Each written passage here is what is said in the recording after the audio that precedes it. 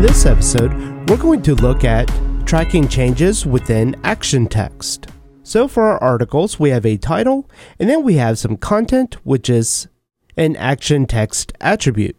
So if we edit this, if we make some changes, and we update the article, we'll come back, and of course, as we would expect, we now see the updated changes, but then we can track the previous versions of that action text. And so to implement this versioning system for action text, I do have a couple of conditions that I want to meet in order for this to be a realistic solution. One of those is to be able to track who made the change. Another condition is to be able to see what the previous content was. And the third condition is that I want it to be very unobtrusive in my Rails application. So I didn't want to have to go through a bunch of different hoops depending on how I'm using action text. And one pretty cool use case for this is something that I've actually implemented within Rubidium, and it seems to work quite nicely. So under our templates, I'll look up one that I know have some changes on. We can see that we have a count of 2 different changes. And if we open up one of the changes, you can see what has been added, what's been removed, and the previous version at this commit. So we're not going to go into creating this diff view. That's something that you would be able to use with what we're covering within this episode. And the library I used to generate that was called diff2html. But it really is as simple as getting the diff of the previous commit in our versions record and the current existing one, and then passing that over to diff2html, which I used as a stimulus controller to then display the nice diff of changes. So to get started, we'll run Rails action text :install in our terminal, and then we'll also generate a scaffold for our articles, and I'll just have a title there, and then our content is actually going to be action text, so I'm not going to create that attribute within the articles model. And for our sample application, we are going to be using devise. So I have a very basic devise setup, and there really isn't much going on there. So once that's done, I'm going to go ahead and generate a model for our versions. And for the attributes of our version, we need to be able to first track who this version belongs to. We then need to track the model and the record that was changed. And to do that, I'll call this attribute an item, and then it's going to be a references. And then in mustaches, if we call polymorphic, then we can make this a polymorphic association that we can then tie back to our item. And for the content that we'll store of what it used to be, we're actually going to use action text again. So that way we don't have to worry about how the text is getting stored. It's going to work just like it would with action text. So once that's done, I'll go ahead and run Rails DB migrate to migrate our database. In the articles model, we can create the has rich text for our content, and then we can also create the association to our versions. So this is going to be a has many versions. And to make the type to the polymorphic association, we'll do a as item, and then we can make this a dependent destroy. So if this article is ever deleted, then it's also going to delete the historical versions as well.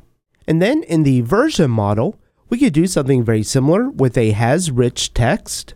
And this is again going to be, let's just call it our content. So the name of this action text doesn't really matter. It's just what we're going to then reference when we are displaying the historical versions. It does not have to match the action text attribute on our models. And then under the config initializers folder, I'll create an action_text_version.rb file. And within here, we can run the active support.on_load.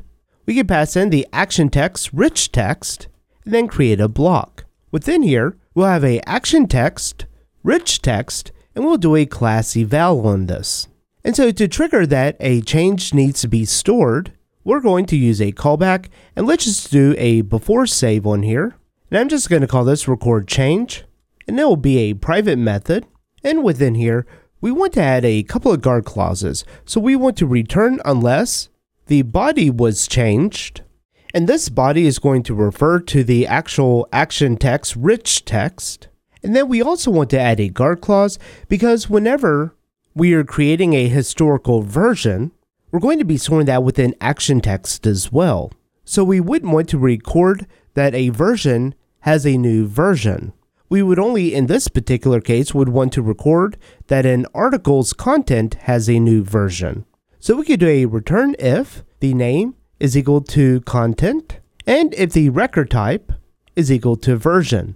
And more specifically, it's going to be this record type equal to version that we're wanting to look out for. Because if we don't have this, then we could end up with a Stack Overflow with a version, creating a new version, and so on.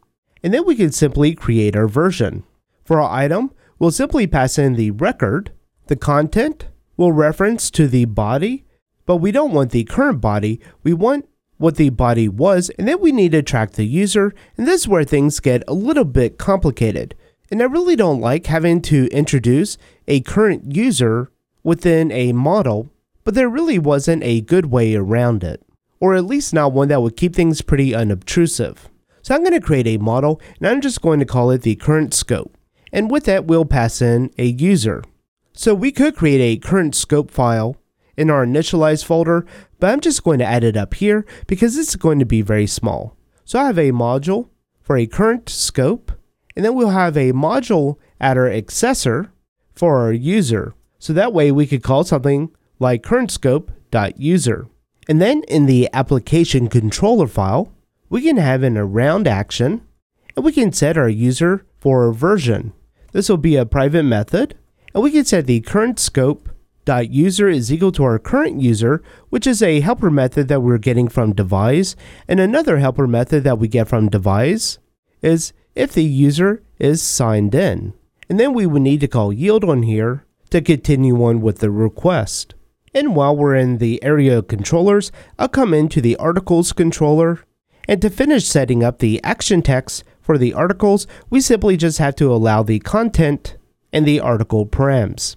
In our form for the articles, we can copy this down, and we'll just change it to a rich text area, and then also take in the content.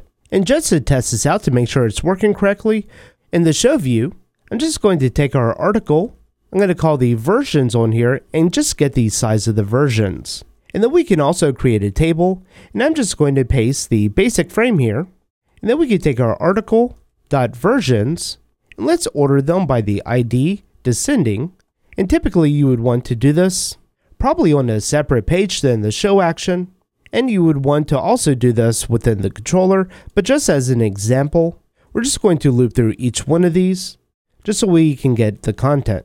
And so we'll have a row with 3 columns, and in the first column, we'll just get our version.id. I'll paste this down here just to make it a little bit easier. For the second column, let's display out the content, and that's going to be the action text content on our version, which should be the previous history version of our article's content. And lastly, we can get our user. Let's just get the user and display the email address. And finally, at the top here above the versions, let's just display out the article's content. So that way we're going to be able to see what the latest change is and what the previous changes were.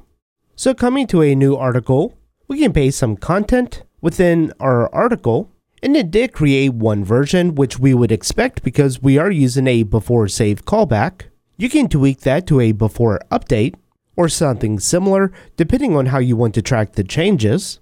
And if we come in and make a change, adding some more content and update the article, we now see we have 2 versions. We see the previous version and the initial version where the user had created the article.